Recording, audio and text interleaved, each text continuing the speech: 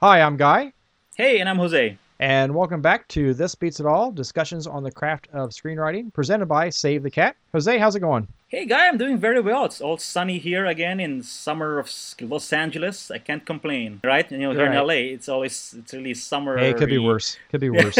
Hey, a while back, you and I were just kind of talking, and one of the things you brought up was the similarities between Die Hard and a more recent movie then, Olympus Has Fallen. And so I went back and I watched them both back to back. And yes, the beats are very, very similar throughout. But I think, and it's just my opinion, there's something that Die Hard has that Olympus Has Fallen doesn't have as much of, and that's kind of the tension in the story. Oh, most definitely. I mean, a lot of this, Die Hard is definitely, it set the bar and really It's a changed a lot of. classic. Yeah, it is a classic in every sense of the word. It changed how action movies were written.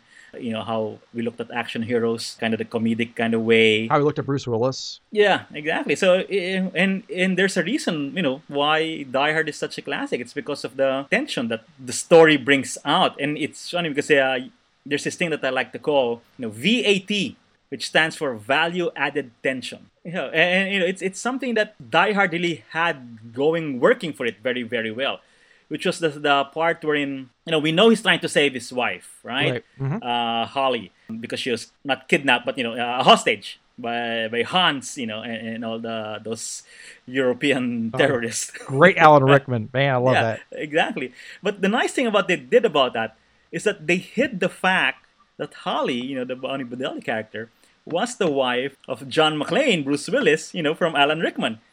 So we have that sort of underlying tension going on throughout the entire movie until that very end when Hans makes a connection that Holly is John's wife.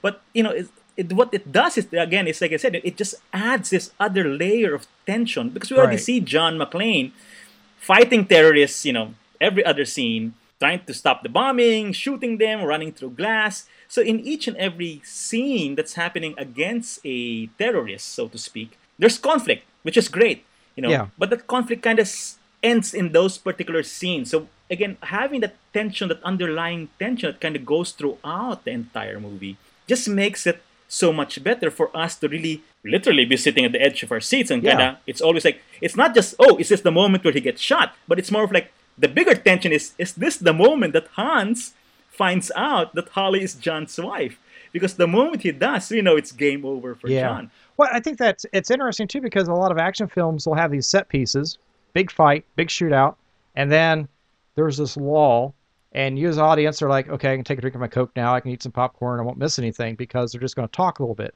Not so much with Die Hard because those lulls are still filled with tension because you know he's getting closer to finding out who Holly really is. Yeah, exactly, and you're right. I mean, exactly about those action movies, the big action movies, where there are a lot of big set pieces. But then we kind of forget in between those set pieces because you can't have a movie that's just all one big set piece after another. You come out You're a gonna, wreck. yeah, you'll come out a wreck, exactly. But when you have those moments, those scenes that are kind of like more of like a low point or a slower point, really, how are you able to keep the tension going on? So it's important to have, to find some way to add some, like I said, that value added tension going on in the background of that story. So it's keeping us, the audience, really engaged. And I thought they really could have done that as well with yeah, Olympus Has Fallen. It starts off with when we first meet what's his name, Mike Bannon, the character, the Secret Service guy, when he had to make a choice between saving the president or his wife, and obviously he had to make the choice to save the president, and wife gets killed in that crash. And after that, they were best buddies, and now they're not best buddies anymore. And so, in Olympus Has Fallen, they have this moment where I felt like they could have played it out again, which is when, well, we find out that the White House is now attacked by the North Korean terrorists. The president is held hostage, but his son is somewhere running around in the White House. Yeah, you got a great opportunity here because a kid is in danger. Exactly. And the bad guys know he's running around. They're looking for him. The thing is, we also know, because the president is not going to give the nuclear codes unless his son is in danger. Right? So that's why they wanted him so much. We get introduced to that conflict. Oh, the son is out there. He's running around. And I think, it happens somewhere in the middle of Fun and Games Yeah. where Jared Butler starts going looking for the son. But the thing with that was that, for me, I kind of just went, really? Because About two scenes later, after he gets word, on the radio said, you have to look for the son. He's somewhere there running around.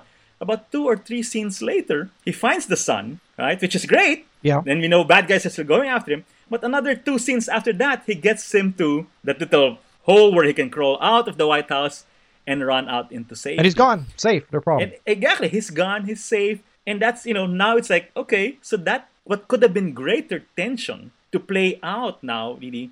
Sort of just imagine if Mike was faced with that same choice again as he did in the opening where he had to save the president or his wife. If they played out the kid even more and the kid maybe even gets taken by the terrorists, now he has to choose between saving the kid and the president. You repeat that dilemma he had. But again, it kind of, now that the son is out and safe, we kind of lost that opportunity to really up the tension in the story. And like you were just saying earlier, it's not just having one big set piece over another. And that's exactly what happened. We have the big fight when the terrorists first come in the fun and game section. They're attacking the White House. Great big set piece.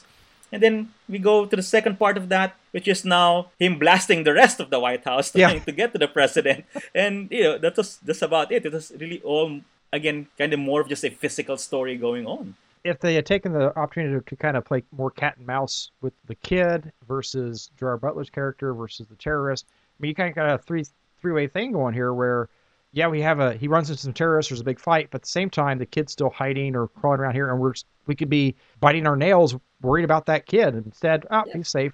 Yeah, exactly. And this thing is because we know that if you play that out and know that our hero will be facing that very same dilemma that kind of put him in the doghouse, so to speak, in the beginning, because he had to make a choice between saving the president or the president's wife. Yeah, it would have been a good payoff there towards the end exactly, of the movie. Exactly. And it would have been, for us knowing that, the audience, waiting for that moment to come if the son were taken by the terrorists, then it builds us right away. It builds that inner tension right away. Like I say, it's added tension, that value-added tension. To the story for us as audience, even though we don't see it happening right in front of us. That anticipation just adds more drama to the story for us. So again, I felt like that what could have been, that's one thing that made Olympus Has Fallen very different from Die Hard, and why Die Hard was probably a classic, because at every level, at every opportunity they could, was to keep that tension going on and really made that movie what it was really meant to be, just really a great action movie. Yeah, really elevated the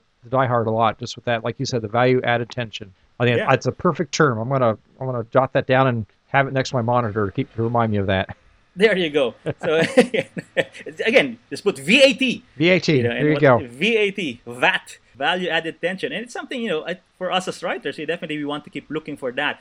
How do we want to keep our story, our audience engaged in our story? How do we want to up the stakes? Is that find opportunities for value added tension here that you can keep playing throughout your story. Again, even though it's not in our face kind of tension, but if you set it up properly, we know what's happening in the background, and it keeps our audiences engaged even more. Well, hey, we're out of time again. Let folks know if you're listening to us on SaveTheCat.com. You can also find us on iTunes. You can download us to your iPod, iPad, or whatever.